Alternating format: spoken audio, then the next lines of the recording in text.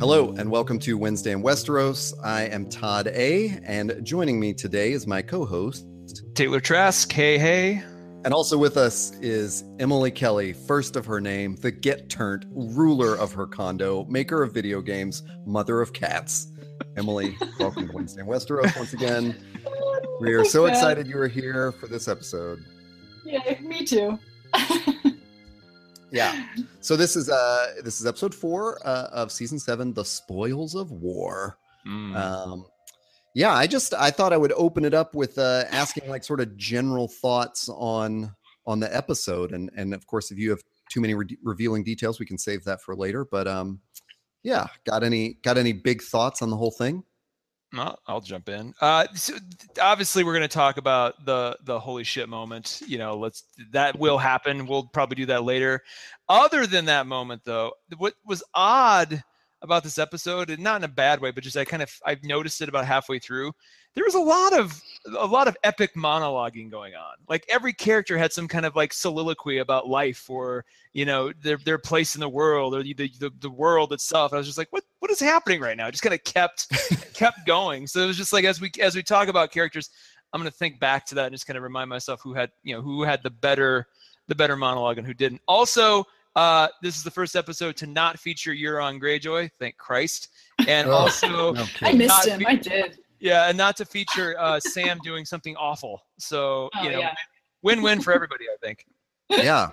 Emily, did you have any big overarching thoughts about it before we jump in? I just had like this constant sense of anxiety like throughout the whole thing, basically. Like not so much dread, but just like every place that we went to, like every scene had some sort of anxious moment for me. And so I think too at the end, the ending was awesome, but I was still super anxious about the whole thing, like for Drogon and like for Dany and stuff. But just a lot of anxiety, and it really dawned on me too of like the pacing of this season is so crazy. Like we're halfway through this season, and so much has happened. Yeah. Like 4 episodes, and like 3 people are dead. Like I mean, it really hit me in this 4th episode. Like shit, like it's only gonna get faster from here. Yeah. And honestly, last week I thought was not fast enough, and then this one was like pedal to the metal. So does that throw you off though? Because like they've done this before, obviously, where they kind of like just reverse. It's almost like you're driving fast in a car and you come to a sudden stop. You're like Jesus, and then kicks off again. Like is that? Yeah, we're getting some cool moments, but is that at the end of the day serving the show or the story to its best degree, or is that just an unavoidable trapping of this being TV and having to satiate all of us? Yeah, I don't know. Like I think that's just sort of the way it's rolling. Like I don't know how I would change it, but yeah, that's just it. I'm cool with it. I don't know what they would do differently. Huh? It's like because it's if you're in the writer's room, and honestly, it's mostly just Benioff and Weiss. Like if you're in their office or apartment or wherever they decide to write, like you're just like they're sitting there going, oh my God, we have got to get the dragons out in the battlefield now. Can we finally do it this episode? Finally, please. And then they decide to, but not without a lot of other stuff first. Well, I know that one of the things that's kind of, I don't know that bothered me is the right explanation. It just, I didn't really catch on right away. But this guy, I think his name is Ira Madison on Twitter. I'm so sorry if I got that wrong. But he tweeted out a big long string yesterday about how Game of Thrones is really not doesn't fit into the whole genre of like the golden age of television. It's more like a soap because any episode could kind of begin and end anywhere. And once he said that, I was like, oh, it all clicked, like, oh, you're right. That's totally how, like I had just before watching this episode thought like, I kind of sometimes grudgingly watch because it feels like a soap opera. Like even if nothing happens, or even if only like 10 minutes is exciting, I got to watch the whole thing to see like how everybody sort of walked, to their next location or whatever.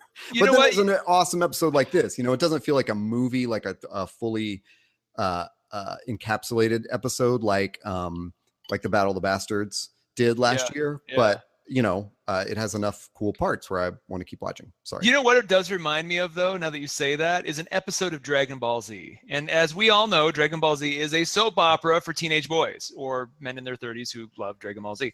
And it's just... I didn't know that.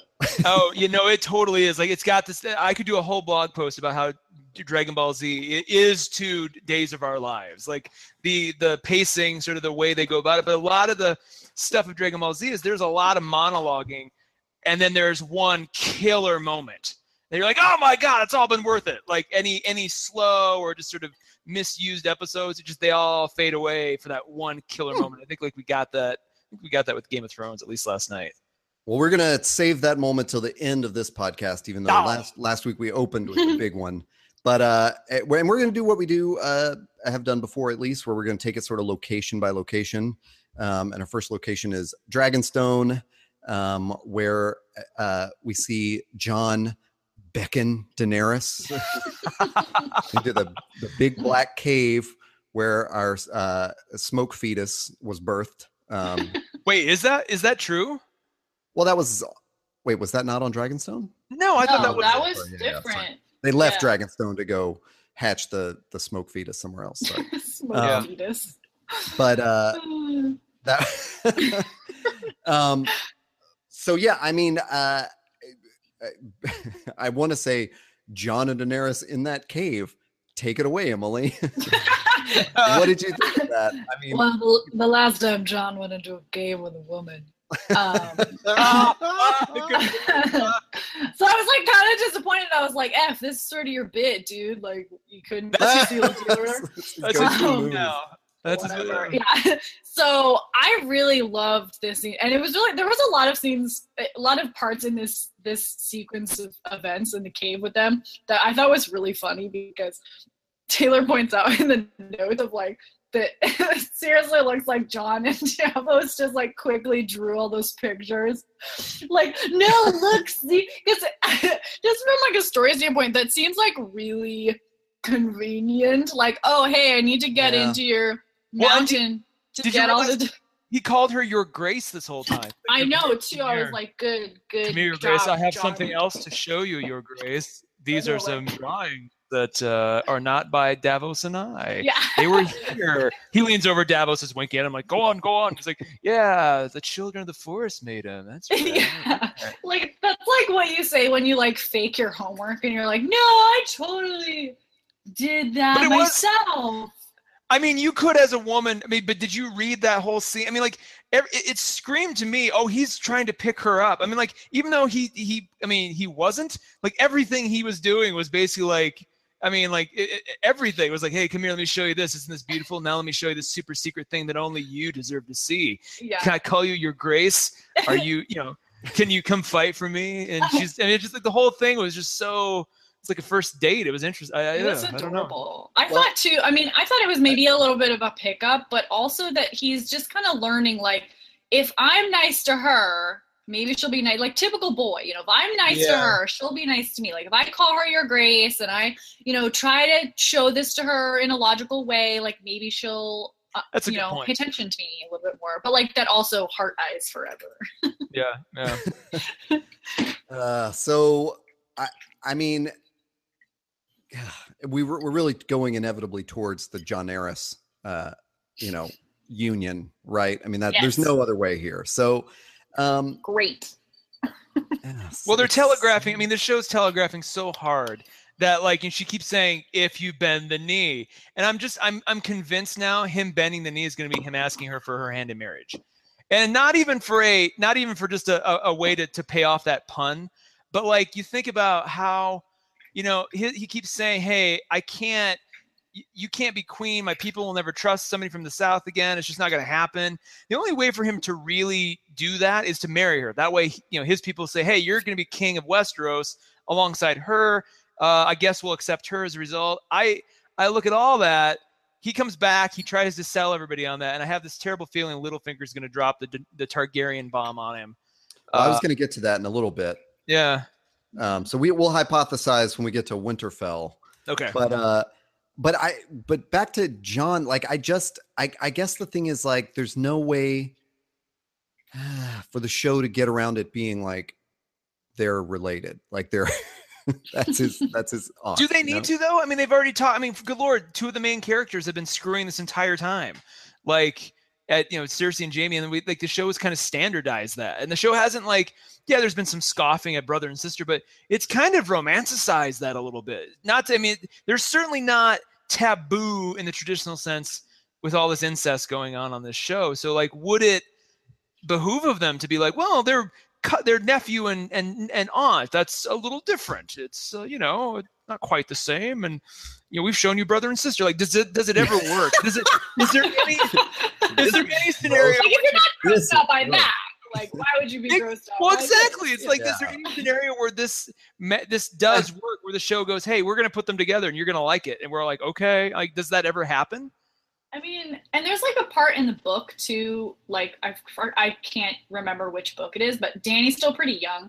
And it might even be when her brother's still alive, when Viserys is still alive. But she says that her ancestors, probably if I become, if we go back to Westeros and rule again, that me and my brother will probably get married. Yeah, that right. My brother, I will be one of his wives or something, or vice versa.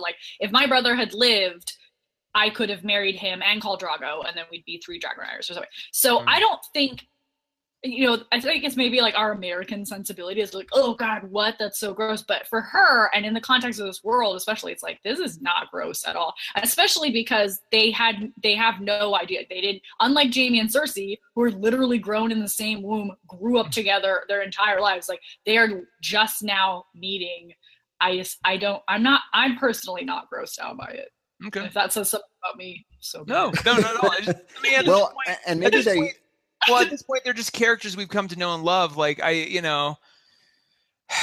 It's almost like you just accept the reality of the show at some point. The world of the show says this is okay. You're like, okay, I guess.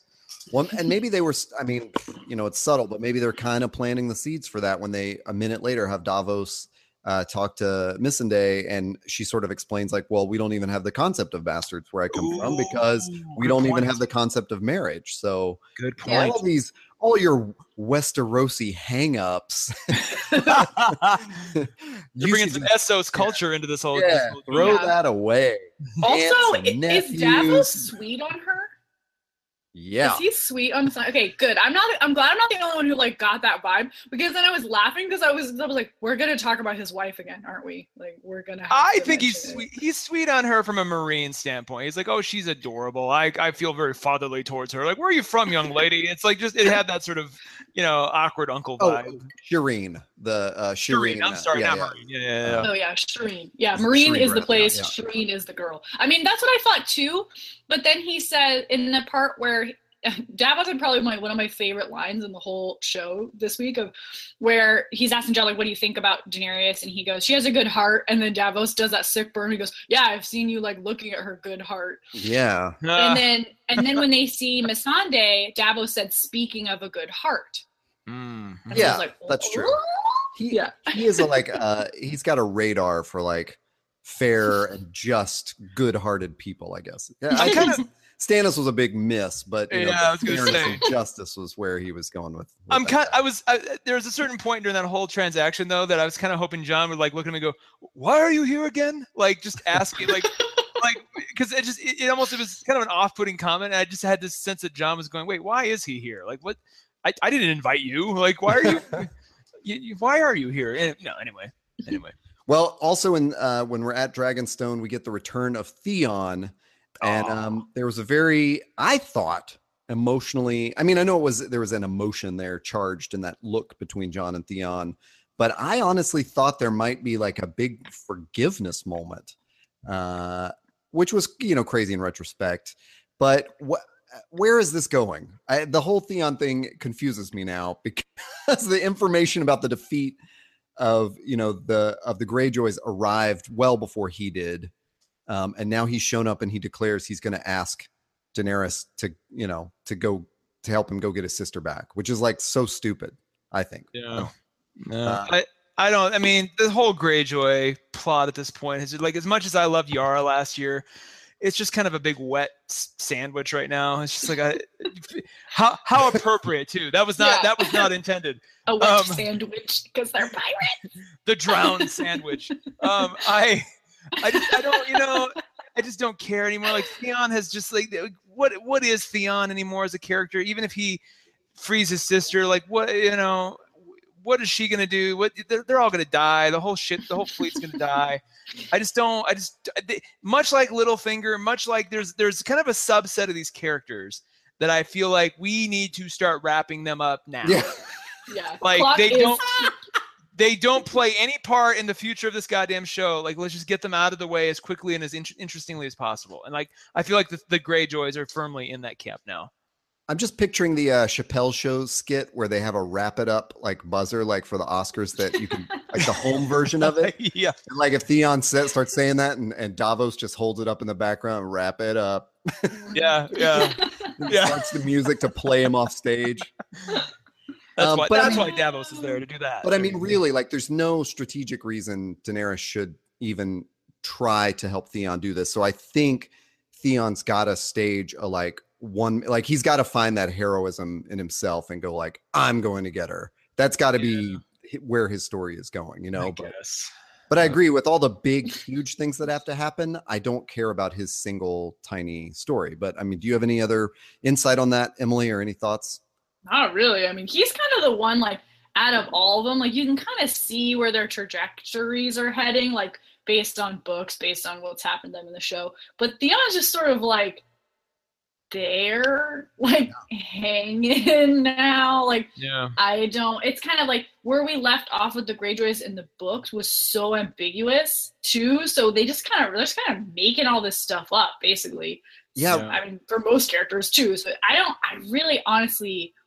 My guess is I have this vision now because remember George R.R. Martin gave Benioff and Weiss his like outline, for the rest of the books and everything, so they at least had a guide. I have this vision now of them like looking through that outline. They're writing down like, oh, Arya, she comes back, okay, and let's see, oh, Jon, he finally meets Daenerys, okay, great, and it just has Theon ? Like there's just like even George R. R. Martin's like, I don't know, man. Or it's just like missing or like rifling through all the pages like shit. You didn't include anything about Theon. God damn it. What do we do? Yeah. Well, so Emily, remind us and remind me of where we leave the Greyjoys in the books. Okay, I think, man, it's been a while since I read. I remember Euron most prominently because he beats Yara, obviously, for the King of Pike, the stupid King's Moot sea shanty town, King's Moot, and he's like, okay, I'm gonna go off and like sail across the ocean and marry Daenerys, and that's kind of the last we hear. Like we just assume like, okay, great, he's gonna go do that, I guess, or he made it. He does not, as far as I recall, say he's going to murder his niece and nephew. No, he just personal vengeance towards them. They're just all like, cool, I guess we'll be here waiting for you to do that, like waiting for you to come back with 1,000 ships and a hot new wife. Like we'll just wait. Yeah, they're basically defeated at that point. I mean, the whole Queen's Moot ends in nothing, and okay, good. That's where I thought we were. Yeah, but it's like that's what I'm saying. Like it's so ambiguous. Like it just sort of like no, we have no. Yeah. Did he make it? I don't know. Like we have no idea. But Taylor, towards your point, I really think we're off book totally. I don't think whatever outline supposedly that Martin had that he gave to the showrunners, I think it's. I mean, I'm sure they're being faithful to whatever outline he gave them, but I just doubt that any of the details were in there. Oh, probably not. Yeah, I think we're way out in just they've had to make so many decisions on how to wrap it up that they're just way out. So not that that's a bad thing. Someone did point out like someone emailed into the Storm of Spoilers podcast and pointed out that in the books there's this huge point in books 4 and 5 of how Cersei is absolutely not like Tywin. Like everything she plans is like a horrible disaster, and she can't lead. And the show's going the opposite way and making it like, oh, she really is her father's daughter. And she learned all these like ruthless, I prefer that option, by the way. Honestly too. I do too, because George Martin might have this idea that he's going to bring her back around to that by book 8 or 12 or whatever, but let's just get it over with at this point. And it's one of those things like the idea of Tywin Lannister as a character I've always loved it, because it's a guy who took, his father basically effed the whole family. Like, they were not rich. Like, Tywin built their fortune, their dynasty, their ambition. Like, that's all on that dude. So, like, growing up, I'm sure, in his shadow was not very fun. But the fact that Cersei, through it all, could achieve that is I kind of like that. And just to have that, have Mycroft himself, like, validate that and say, like, you are your father's daughter. I was like, oh, there we go. That must have felt good. Anyway. Moving on. So, for me, I'll just throw this in there because it's going to come up over and over, is that there were so many incredible expressions from the actors in this episode, and so many just sort of unspoken, silent communications. And at least here at Dragonstone, we get this great communication between Tyrion and Dany, where he says, we've taken Casterly Rock, and she's like, well, that's a good thing. And then there's this great exchange of glances, and then isn't it? And then it's just them walking along the shore, So anyway, more of those looks are to come, but we're going to jump up to Winterfell and talk a little bit about Taylor's favorite scheming guy, Littlefinger, around whose neck the noose is clearly being tightened. And there's and thankfully there's very few tricks left up his sleeve. This was my favorite episode for him, though, because he had this play, and he's like, okay, my play is I'm going to come riding in and save the day. And Sansa's my little puppet / protege. And so she'll be like, I'll marry you and unite the two kingdoms. And that, then he can go and attack King's Landing, or whatever it was. He had his whole thing mapped out. What he never counted on was a Stark who hated him, or a Snow, if you want to go that route. Another Stark who can see his every move and his every ambition. Another Stark who's a master assassin. And oh, by the way, that protege of yours could totally see through your bullshit. So, like, he's literally just backed into a corner. He has nowhere else to go. I don't see him doing anything else but just, launching a couple more chaos bombs before he goes out. And that's just like that, that's I don't know what those would be. My pick is that he reveals Jon Snow's parentage. Anybody in the real world who isn't a raven would know that it would be him.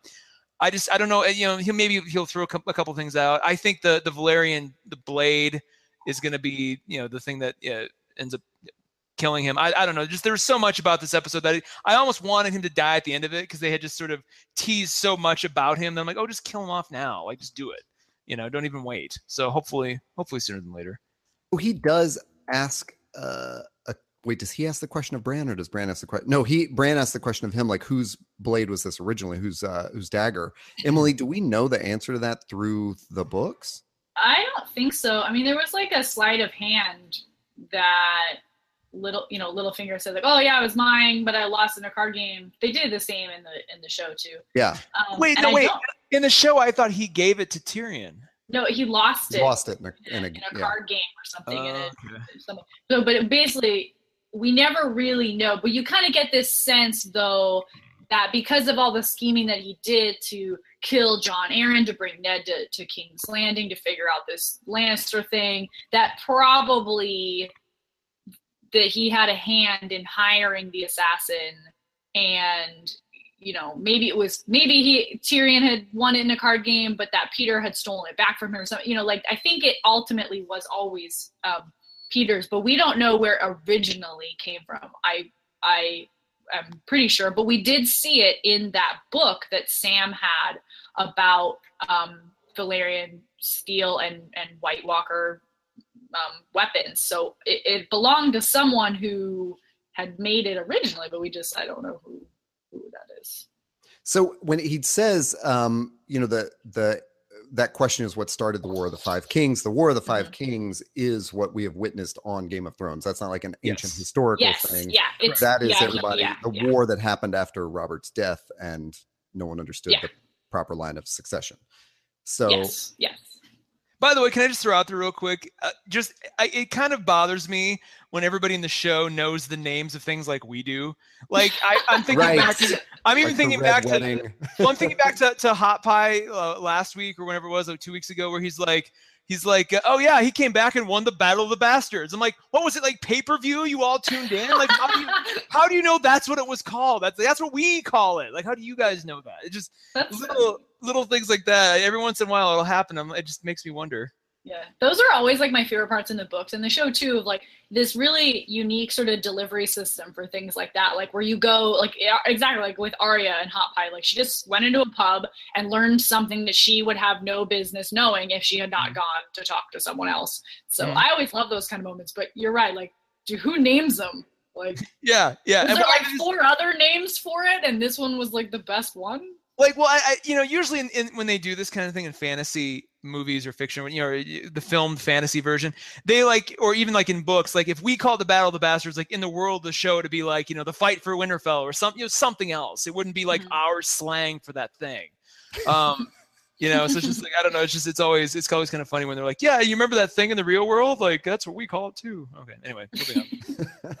Well, so back to Littlefinger. Like, I mean, I just wanted to tease that out a little bit. Like, if he knows Jon as a Targaryen, and there's some chaos he can try to sow with Sansa in telling that to her, presumably, like, Bran knows that too, and presumably Bran actually knows who owned the dagger, and that may have been like a little lie detector he was playing with Littlefinger to see if Littlefinger would tell him. So I just wonder, I do think this is like a real delicious sort of twist. Like at the end of last season, it was kind of like, where are we going with Peter Baelish? Is it really going to be so stupid that he just marries Sansa, or somehow cons her into that? And I just thought that was like a real weak way out for him, and really getting him backed in that corner. I mean, I think he's super dangerous because we don't know what he will do. But I don't know. Does anyone, I mean, do either of you have a theory you've already thought about on like what happens if he spoils the Targaryen knowledge? I mean, does that alienate all the sworn men of House Stark? Like, do all the other families just leave? All except for Lady Mormont. She stays and she becomes the true Queen of the North, and she plays Peter Baelish and then goes on to fight 10 White Walker giants, and then legends are sung about her. Just like the Bear and the Lady Fair, there will be a song about Lady Mormont that we remember forever. That's all I want. That's all I want in this world. I want, like, as badass as the last sequence, which we're gonna get to, was. I pray to God in heaven, either this year or the first episode of next year, there's some kind of sequence where Lady Mormont just cuts the shit out of White Walkers, goes on this rampage, and like like Legolas, like jumps on a shield and goes downstairs, and then when like Jon Snow looks at her like impressed, she's like 10 men, like while pointing to herself. I'll tell you, there was one of the greatest hypothesized theories I read, which is totally like crazy, it must have been in response to like Joe Robinson on Twitter or something, when somebody said Bran is going to be the one that confronts Tormund to call bullshit on his making love to a bear story. But it was like Bran knows, and then somebody said that, like, oh, he's going to call BS, and then another commenter was like, oh, but what if it turns out it was one of the skin changers from the Northern Islands, and then that woman turned into Lady Mormont, who birthed Lyanna Mormont? He is actually a child of Tormund and one. Oh my god, that's just all kinds of, like, as much as I want to see that explored, like, I think that's very low on the priority list. But what if she is part bear? Anyway, a little cub. So while we're there, Mira also says a choked back teary goodbye to Bran, the emotionless robot. God, he's the worst. I'm going to start referring to him as Raven Bran TM, because he gave her an even more asshole-ish response than he did to Sansa, where he's like, yeah, I don't think I was ever friends with you, but thanks. And she's just like, what the fuck? We went through everything together. He's like, yeah, well, that version of me just died, so I'm sorry. Like, you're just like, it was just so odd. And I just sat there thinking, did we miss a couple episodes where he became like a total asshole? Like, when did that occur? Because I remember there was a point last season, they were escaping, the tree and everything. They met the Stark. What's the Stark? Cold Hands. Yeah, they met Cold Hands. And Bran was still, he was a little aloof, but he wasn't like just, he wasn't like, guess you're never going back through the wall, huh? Cold Hands. Not too bad for you. And just like walking off.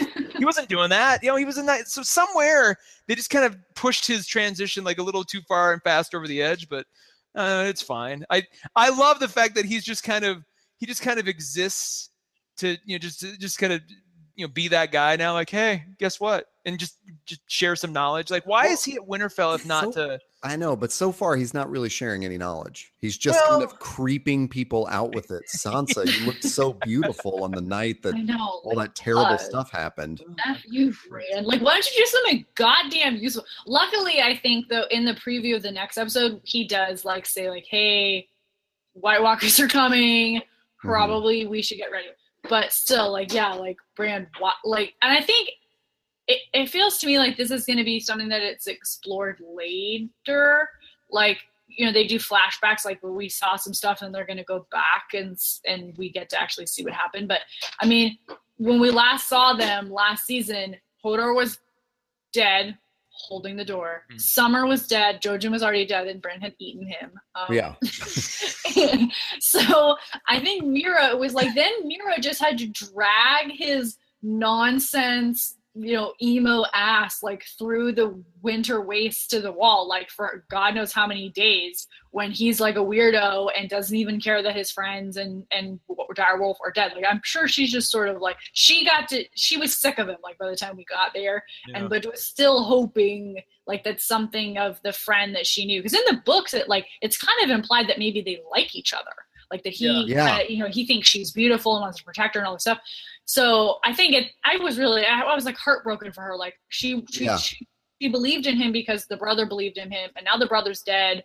Her dad is maybe dead. I have not even heard anything from Helen Reed. Like, and her friend, this friend that she has spent all this time with, is also essentially dead. Like, she's just sort of inundated with grief, and that she kind of just wanted to see if anything of Bran was left, and obviously it's not. Yeah, and she kind of got her answer. That line of hers, "You really died in that cave" or whatever. That's just final. It's like she gets it. It's over. She's so probably we're probably never going to see her again. Like, this might be the last time that character is on screen. So it's like, wow, what a off-putting tragic ending to this character. It's like, she's like, fine. Well, we did see a great grouping of characters when Arya meets Brienne. Oh my God. I, for one, am hoping that's the only spin-off. You're right. And which is interesting because, like, the last time we saw her, she was basically going, I don't want your help, trying to use her as a distraction so she could get away from both her and the Hound. And it's just, so you'd think Brienne would be a little bit more put off by that. Maybe that's why she's like, relegating her to the kiddie squad at first. But, like, when as soon as she approached Brienne, I'm like, how is this going to go?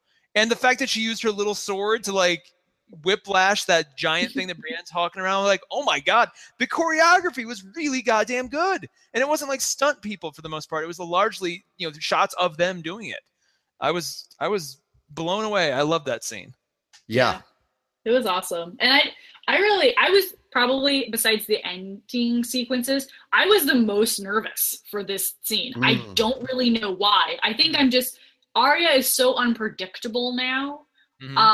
In that Brienne, she knows who Brienne is. Brienne told her before, and I think Arya, I would have to rewatch the episode, but I think Arya goes like, if you were sworn to protect my mother, why is she dead? Like, I just had this nervousness about it, that Arya was maybe not going to be friendly to Brienne. Oh, sure. Yeah. Because of what happened to Sansa as well, and what happened to her mother, and I just was really nervous. You know what? Podrick took the place of that conversation, but he's basically like, you didn't really do anything. She said that.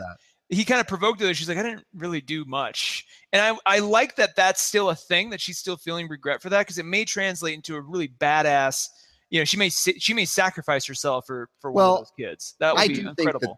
think that they had that conversation because she was feeling very out of place at Winterfell, and then just a moment later when Arya wants to train with her, I think that gave her that purpose of like, oh, you know, I can team up with this little Spitfire, and you can do something cool. I mean, like I said, the expressions on those actors' faces during that fight communicated so much. Arya's smile at the end was just, it was so awesome. Good. I do want to point out too, speaking of the choreography, the move that she uses at the end is the move that I think his name is Sorrel or Sirio. Her dancing teacher tried to teach her that first time, like in King's Landing. So it was so perfect of like her journey culminated in like not being able, you know, being kind of this spoiled child, you know, even though she was kind of rough and tumble back then, but not being able to do this, and then finally coming home and, you know, being a master, like that she had finally mastered this one thing. It was so cool. I got chills like a little bit, like, is that a move? Yeah. Quick shout out. I really liked the moment right before that where when Sansa and Bran are sitting there and Bran kind of confirms that Arya's list is real because Sansa thought it was fake. Yeah. You know? And then Sansa almost goes, she kind of does a double take and then goes, who else is on your list? Yeah. Like Sansa embracing just that aspect. And I think when I saw her watching the Brienne Arya thing, just Sansa almost like going, oh, this I can make good use of this. Like, another amazing expression, like so much communicated through Sophie Turner's just watching that battle. I expected like, you know, like the fangs, like her to just grow fangs and turn around and look at Littlefinger like, oh yeah. I know what to do with you now. Like, oh shit. It was nice to see her though, like not be uppity about it. Like, cause you know, if this were 5 years ago, her reaction would be like, my sister's hogging on my attention, and you know, and just like think about it that way. And it's nicer for her to go, hey man, my family is going to kick some fucking ass right now. And like, just, you know, being proud of that and kind of embracing that and just like, you know, stark pride when she sees Arya. That's what I took away from it. And Littlefinger's like kind of funny, polite sort of nod at the end where he's obviously flustered and terrified. He's like, shit. He's like packing his things immediately. He's like, to the men of the Eyrie with me. We're leaving, all of us right now. Don't ask why. There's one of us left to burn her on. We're all going now. What if Lil Robin Aaron comes up to fight? Oh God. If we never see him again, it'll be too soon. Yeah, exactly. There's just the ending credits. Like it'll be one of those things like with Clue where there's multiple endings. I have this vision of there being like multiple post credits like stingers. One of them, of course, is Gendry just still rowing, you know, out there by himself. But I want another one of like Robin Aaron just like sitting like on the Moondor ledge, just like looking down and just chucking unforgivable shit out the Moondor, you know, just like silently. And then and at the very end he goes, and then just cuts to black. Him laughing. Wouldn't it have been? Now you're making me so upset that when Jon was like, Daenerys, come into this cave with me, they're like, we didn't just see Gendry sitting in there in a boat. Anyway, let's go south to King's Landing and catch up with Cersei, who has this great conversation at the beginning of the show with Tycho Nestoris from the Iron Bank. And Mycroft. I don't even. Mycroft? I only call him Mycroft. Like I don't. Oh, sorry. Wait. Is that a Game of Thrones name or is that? No, it's Mycroft Holmes. He's in Sherlock Holmes as Mycroft. Yeah. Oh. Sorry, Sherlock. He's Mark Gatiss. He's the executive producer of Sherlock and Doctor Who. Oh, what? Yeah. Right. So I know him as I know him as Tycho Nestoris, which is what I called him for years as I read the book. And then I heard someone on a different podcast call him Tycho, and I was like, what?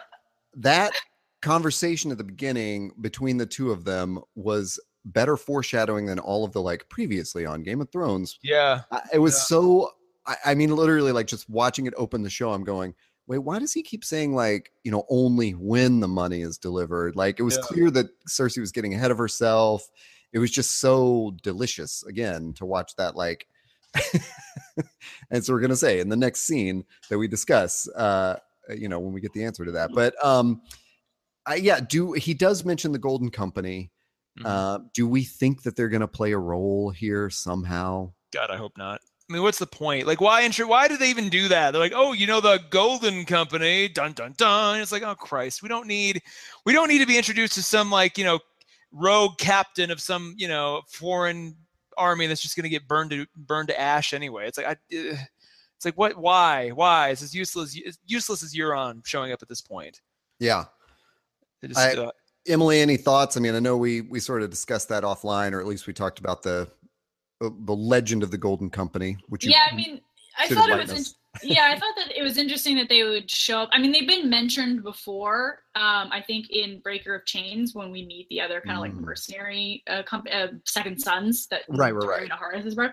But yeah, the Golden Company was founded by another very outsidery Targaryen bastard, Aegor, and so Aegor, along with some of his other brothers, started the Blackfire Rebellion, which is like this whole big like mythic like in the ethos of Targaryens, like it's kind of one of the cool things. And so, but the interesting thing about Aegor is that he really hated Brendan Rivers, which is the three-eyed Raven. Yeah. So I thought that was really good. But I think why they're bringing it up now, besides this sort of like cool callback of like they keep doing this of like reminding us that the Targaryens are a really storied people and a storied family. Jorah Mormont used to be in the Golden Company. Wait, really? Yeah. And has the show established that yet? Is that canon? I think so. And when he first meets her, I think they talk about it, that she's like, so if you're a knight from Westeros, what are you doing here? And he's like, oh, I left. I was in the Golden Company. Oh my God, I remember that now. Wow. And so now Jorah is like on the loose. And so, look, Jorah on the loose. So I would be really curious if they're gonna try to link that up of like the Jorah to come back to Khaleesi with this gift of the Golden Company. Oh God, there's no time. The tide of the whole war. There's 10,000 of these dudes. And they're all skilled, bloodthirsty fighters. Well, wait. They're crazy. Wait a second. No, wait. If there's 10,000 of them, we're going to get to the point where, like, any warrior from Essos is going to be like, I'm not going to Westeros. Yeah. Everybody who goes to Westeros who's a warrior fucking dies and never comes back. The Dothraki are all gone. The Golden Company is all gone. The Unsullied are all gone. Like, there's nobody on Essos anymore to fight anybody else. Like, there's universal peace, which is awesome because there's just no warriors left. But I'm certainly not going to go over there again. Like, there'll just be Jack and Hagar, like, sweeping the floors. That'll be all that's left. Yeah. Well, let's briefly take an aside to talk about the Unsullied, because something's got to happen with them. Like, something's got to happen. They're stranded. I believe Tyrion mentioned, or somebody mentioned, having them march back because there's no grain in the stores for them. Well, it's a good thing too, because Daenerys just procured them a whole lot of. Oh no, she didn't. But I mean, do we have any predictions or curiosities there on? Do we just think the Unsullied will march back to someplace off the coast so that Dragonstone can send? They're all red shirts at this point. It doesn't. Oh no. Okay. Yeah. Well, I won't delay any longer. And we should just jump into what I think is one of the most awkward scene names ever: the Loot Train Battle. Did you give it this name? No. I've seen this pop up. Oh, really? Yeah, it's like when you see the like sort of behind the scenes like effects. That's what they're calling behind the scenes of the Loot Train Battle.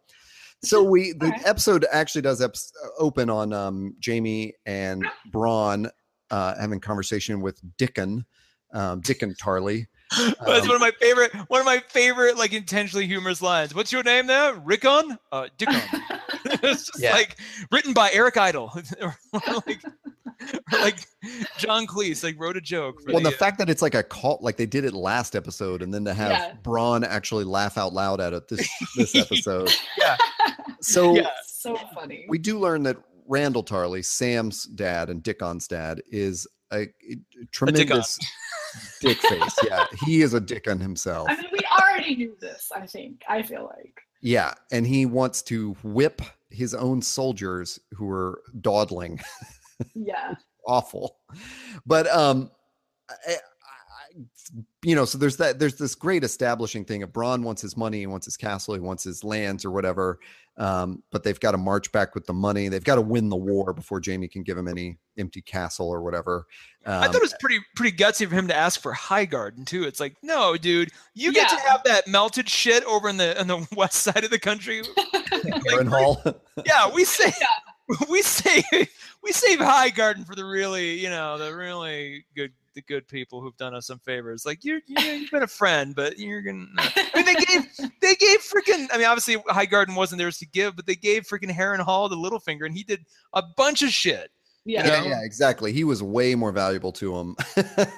He's like, I'd like that castle right there, please. And I just can't imagine the indignation in Jaime's mind at that moment where it's just like, are you the fuck did you just say? Like, I just can't. I like that he needled him about Lady Olenna. That was really great. Like, what did she prick you one last time? Great Rose reference there. So anyway, so there's this opening scene. They establish that the train of men is spread out. Half of them have crossed the river or something, and the other half hadn't, and they need to hurry up before nightfall so that they're not too spread out. And then they hear this noise, and Taylor, I already know that you knew what was coming, but Emily, did you? Yeah, I did. And so, because I always, my hearing is not super good, and so I always have, and just like a habit, Peter's father is hard of hearing, so we always have the closed captioning on now, like always for any show, like wherever I am. And so I was like watching, and it was like, what's all that like gathering smoke and gathering clouds and stuff? And then I heard the closed captioning said hoofbeats, and I was like, oh my god, it's the Dothraki! Like, I couldn't believe it. And then they did the dragon screech, and I peed my pants. Like, I lost my mind. Like, I just couldn't believe we were gonna get both the Dothraki and the dragon fight. Like, I couldn't believe it. They drug it out though so perfectly. Like, the point where, and I mean, paced. The thing that I loved most about it had this like Kubrickian like music, like the score where it was just like single discorded tones, like. And it kind of came just very slightly faded in, and you heard like the rumbling of the hooves, so you knew like, okay, but then you didn't know if like how the dragon was going to appear, like was it going to appear, and then just to hear, every time the camera shows the men assembling, the Lannister soldiers are getting together, trembling too. Yeah, it cuts back to the hill, and you think, okay, now it cuts back to the hill, still nothing there, but the sound is louder. Cuts back to the Lannisters, cuts back to the hill, still nothing. I was just like, oh my god, come on! And that score just kept inserting itself into the scene, and then to hear the whole like, just like the screaming. Actually, Rachel, my fiance, like had leaned in, and she's like, "Is that a woman screaming?" I'm like, "No, that's like 10,000 murderous bastards." Screaming. I'm like, just that creepiness, and it was funny that it mirrored. I'm sure, probably unintentionally, but it mirrored the same scene of Helm's Deep. Arriving, or not Helm's Deep. Yeah, that's what I thought too. Yeah. Theoden and his what the hell is Theoden's kingdom called? Whatever. Theoden and his soldiers arriving at the Rohan. The riders of Rohan arriving at the White Tower to God, I can't think of any game of Lord of the Rings references. Lord of the Rings. Yeah, but that same scene where they ride over and in an act of like hope, like, oh my God, you're here, they're gonna save the day. This time, that same scene, it only is just like every man who survives that will be their nightmare, is just seeing that for the rest of their lives. That's the story they're going to tell the day that this gigantic army came and then the dragon above, just like, if that wasn't bad, if the Dothraki weren't bad enough, they had to, endure one entire gigantic dragon. Like that's, I can't. Let me ask this question though. Was the intention of this raid meant to be for a story or meant to be for a strategy? And I ask that because strategically it was kind of stupid. She burned up a bunch of grain, she was like having fun, like just detonating these grain wagons, and she lost, not a significant amount, but enough Dothraki where she could have like led with a dragon, and the Dothraki could have followed, and she probably could have mowed down anything standing in their way. So she let some of them go. I wonder if strategically it doesn't make any sense. As a story, it's going to be something that, it's going to be like a propaganda machine like you've never seen. Anyone who lives is going to go back or she might do the token, like, one soldier, like, I'll leave you alive to go back and tell them what happened here, like that kind of thing. I just imagine it's meant to do that more than to be strategic, but I didn't know if anybody else saw that. No, I think it's absolutely strategic. Yeah, me too. And I was going to talk about this when me and Todd get into a fight about Daenerys later, but that we're going to get in a fight, Todd. I mean, it was obviously a very good story, but I think too, it really was strategic in a sense that we saw during the War of the Five Kings how quickly the people of King's Landing turn on their monarchs when there's no food. So yeah, Dany doesn't get that food to feed her soldiers, but they've survived this long somehow. They don't really talk about what they have like with them, but neither do the Lannisters. And really, Dany knows that even if her people are starving, they will stay with her. The same could not be said about the people in King's Landing. That if the people in King's Landing are not fed by the food that she burned up, they will murder people in the streets. Okay. So I think it was absolutely strategic in that sense of like, maybe she didn't need it, but they really did.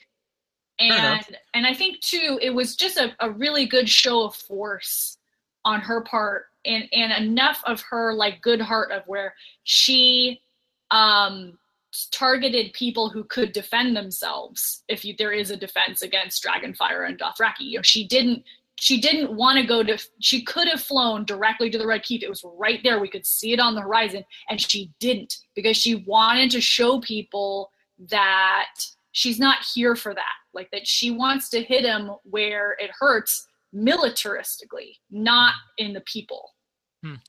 Well, it's interesting that you both talked about the grain, because what I took from it was the money can't be transported. Oh, the money is already in King's Landing. Yeah, no, there was a no. Yeah, no, it yeah, is. Randall Tarley says the money is already past the gates. It's a blink and you miss it line. I had because first time through I didn't see it, and I was on IO9, and they're like, "Oh no!" And so I went back. I'm like, "Oh shit!" Right. So the gold is out of the picture. But okay, that's an interesting blink and you miss it line, because a very careful line that Cersei says to Tycho, "My brother is escorting it here personally." Yeah, correct. It's just but they had that the train had gotten separated. So then I wonder why everyone who made this scene calls it the loot train battle. Well, still loot. I mean, it's still food is loot when you're hungry. Well, food is money, Todd. Food is life. For back to the strategic question, I think it's absolutely strategic, because you've probably found this in your scouring the internet, about this week's episode. But of course, in episode 5, season 1, Cersei and Robert Baratheon, her then husband, are talking about Daenerys, and Robert Baratheon says, if the Targaryen girl convinces her horse lord husband to invade and the Dothraki horde cross the narrow sea, we won't be able to stop them. And he goes on, only a fool would meet the Dothraki in an open field. Mm-hmm. So I think Daenerys and Tyrion realize that, and they realize, like, this is why we strike them now. Mm-hmm. This is a strategy, because they are exposed. Oh, I don't think Tyrion had any part of this. I think he's been put on the bench. I think he was literally there to watch, and I think that's kind of like a dig in the side, like kind of Dany's only really like pettiness in this whole thing, of that she really wanted to see where his loyalties lie, and I think she kind of wanted him to watch his family's army burn. Yeah. Interesting. Yeah. Well, it kind of felt like too, like his Dothraki escorts were seeing to it. Yeah. Well, that's true. Yeah. Yeah, they'd be like, "No, you're gonna watch." Also it was that part of it, but it was also a little bit of her going, "Hey, I know strategy better than you, and you're gonna watch that too. You're gonna watch me actually know what I'm, not listen to you for once and actually succeed here." Like, it just kind of had that a couple little digs at him. Do you think now that Jaime and Bronn are, almost assuredly alive somehow, that they'll be taken in and we can get some scenes with Jaime and Tyrion, or Bronn and Tyrion, hopefully before the end? Well, I'm just bummed that Bronn, I mean, as much as I love his character, like, I really felt like he should have died in that battle. Mm-hmm. That felt like the rightful end to him. Well, it was right after he had all these, like, lines about, like, his future. Like, it was a little foreshadowed too, you could almost say. Like, it was just like, this is what I'm going to do, and this is what I want in the world, and blah, blah, blah. And then to have him, have to die via, awesome heroic Braun moment. Yeah. Did we see him go into the water too? Yeah. I think we did. I don't know that we saw his face. I rewatched that a couple times, but I think Okay. it pretty heavily implied that was Braun. Yeah, I saw a lot of people. I said Braun too because he was maybe the closest, but a lot of people said. Yeah. I almost called him Rickon again, Dickon. And Too, maybe it because was. it's like it would have to be someone big enough to like knock Jamie off his horse in shallow water, Well, and Dickon is a giant human man. Interesting. I have a very good friend in Rome named Rickon Dickon. Because Dickon, one of the reasons I watched it was because Braun is not on a horse when we leave him. Like he jumps off that scorpion, and it's not like we see him jump on a horse. And whoever jumps, knocks Jamie off is on another horse. So yeah, maybe that was Dickon, because last time we saw Dickon, he was on a horse. So yeah, who knows? But I don't know what will happen with Braun. But I'm just like really mad at him now. Like, how dare he go after Drogon? So mean. Yeah, no kidding. I know that's probably why I wanted him to die. Just where he was sitting there, I just felt like I was projecting a little bit that he was thinking, oh, he's going to be Braun of the Blackwater or whatever that shoots down the first dragon in 1,000 years. Yeah. That's what he was thinking. Yeah.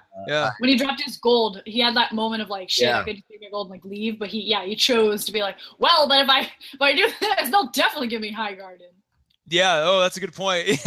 Yeah. It's like, all right, if you don't do this, I don't know what to tell you. Yeah. I mean, not only the gold, but both those two things together. He looks at the gold. He's clearly like just this venal person who wants his payout. He's still a sellsword. And then the way he looks at Drogon as like, yeah, this will be the thing that gets me the castle or whatever. He's not a good dude. No, Never has true. been, Yeah, that's a good point. as much Fun, as charming like, as he is. Charming, yeah, but like he's a mercenary, and I think he said it himself. He would sell out his own mother. True. He's not a good guy in this sense. So, guys, I gotta ask: is Drogon not long for this world? Because that had to be a poison spear. Had to be. Why would it be poison? Because it was called a scorpion. But I think it's the way that the weapon is shaped. Qyburn's he loves his poisons and chemistry. Yeah, we've got a lot of poison stuff. I don't like that. I don't know. But I really didn't. Yeah, I mean, they never implicitly said it, so I don't know. But yeah, I would hate for them to reveal that later. Like, oh, also it was poisoned. Surprise. I just think Qyburn loves chemistry so much, and this is just another way for they just made a batch to kill Ilaria, to torture Ilaria. It's like anyway. I that was an interesting question, and the other one was just why she brought just one. Like, why wouldn't she just bring them all and just completely? At that point, you wouldn't even need the Dothraki, would you? Well, I said this in the notes. Yeah, I think she really just kind of wanted to show what she could do with one. Yeah. Like, if she could do this with one, what could she do with three? It makes you think. It makes her enemies think of like, holy shit, she killed 5,000 of us with 6,000 Dothraki and a dragon. What is she going to do with 10,000 Dothraki, 8,000 Unsullied, and 3 of these dragons? Yeah. And Drogon is her favorite. Drogon is the biggest and the meanest and her baby. So and the only one that she rides. Yes. So, yeah. So for now. we are close to our time, and I think we ought to wrap things up. Before we do, I have one more question about this battle. Are we sure beyond all doubt that Ed Sheeran was actually killed in the attack? Do we know? I don't think so, because he said that his group were going to the Twins, and that's like the opposite direction. No. I know. I'm sorry. I know. Oh. I was kind of hoping he, of the amazing ash bodies that would just blow away. Like the camera would just pan over and it'd be Ed Sheeran's shape, just like, here he goes. Oh, he was there. Bye, Ed. Which, by the way, I mean, how badass was that? Like, the fire was so oh my god, ruthless that with some of those guys, they would just instantly turn to ash. Like, that was just, I mean, it was as much the living hell that Hardhome was in terms of just the relentless nature of the oncoming force, and as sort of visceral as Battle of the Bastards was where you could just feel what it was like to be there on that battlefield and just how unending hell Like just both of those things, slammed together. It makes me wonder if this is where they're going. Like, what happens when they start pairing this and Hardhome together, and like these epic clashes, like how, I mean, good God, like how much starring money? No actors. Yeah. I mean, seriously, thousands and millions of pixels. At that point, it's just gonna have to be Pixels versus all of us. Cause I just don't know. Man. Well, let's talk about what we saw in the next week, coming up next week trailer. We did see a scene, or at least we heard a voice of Varys speaking to Tyrion, we believe, saying someone's got to make Daenerys listen. Yeah. I take that as a potential foreshadow that she's maybe going Mad Queen, or maybe fulfilling, Todd, your sort of original assumption that she would be the villain of this show. Are you guys ready to get into the fight? Well, we're all out of time. My apologies, Emily Kelly. We'll see her next time. Like that Matt Damon, Jimmy Kimmel thing. That's me. So we all agree that she's the villain, but no, actually, Emily, I didn't write that question in the notes. That was Taylor. God damn it, Taylor. Fight with both of you. Okay, but like, I said that because I got a little, like, if you read my tweets and follow me on Twitter, you saw that I got a little spicy about people talking shit about Dany. So here's my thing, Kate, and I'll keep it short.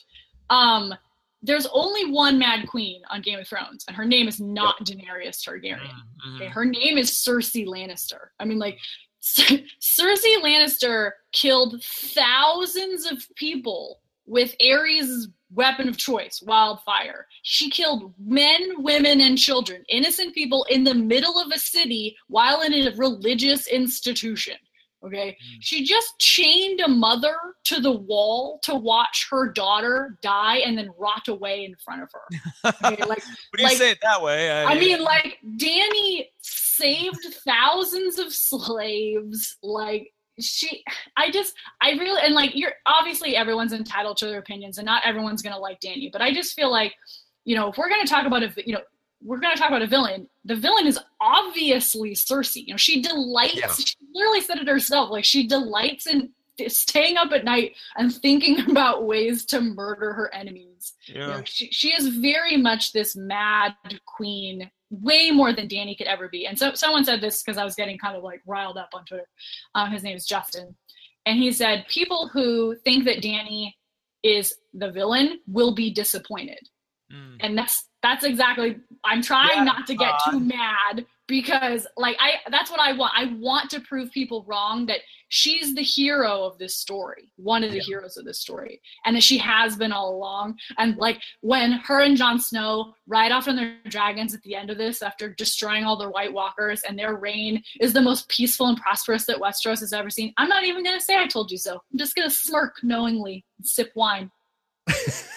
Well, I mean, I actually agree with that. I think the problem, well, the people, I don't know, I saw some other comments about people not being behind Daenerys, which is funny because, like, within my group of friends that watch, I'm the only one who would ever say something bad about Daenerys. But the reason I don't like her is not because I have suspected she's a villain all along. I just think her character has been done terribly, and which is not necessarily like Daenerys's fault per se, just that, like, they've either done things way too obviously or way too subtly to like stay consistent with her. It's kind of like the bend to the knee thing. It's like, we get it. You've said it in every episode. Like, you're just making yourself look like this entitled crazy person. But you are absolutely right. There's one Mad Queen. And what I was thinking about after our last episode is how the tables have really turned.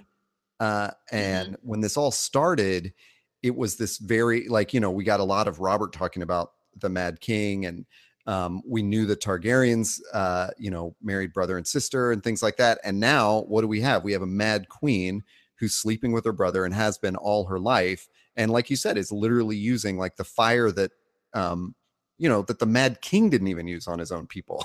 Like, she's already used that on her own people. Cersei is absolutely the villain, and Daenerys is a hero, if a, kind of poorly sketched out one, in my opinion, sometimes. And she's so beautiful. Ugh. whatever. We get the redheads more than the white hair, the silver hairs. It's fine. And we could have got that Tamsin what's her face, the original. There was another actress who was cast before what's the Emilia current Clarke.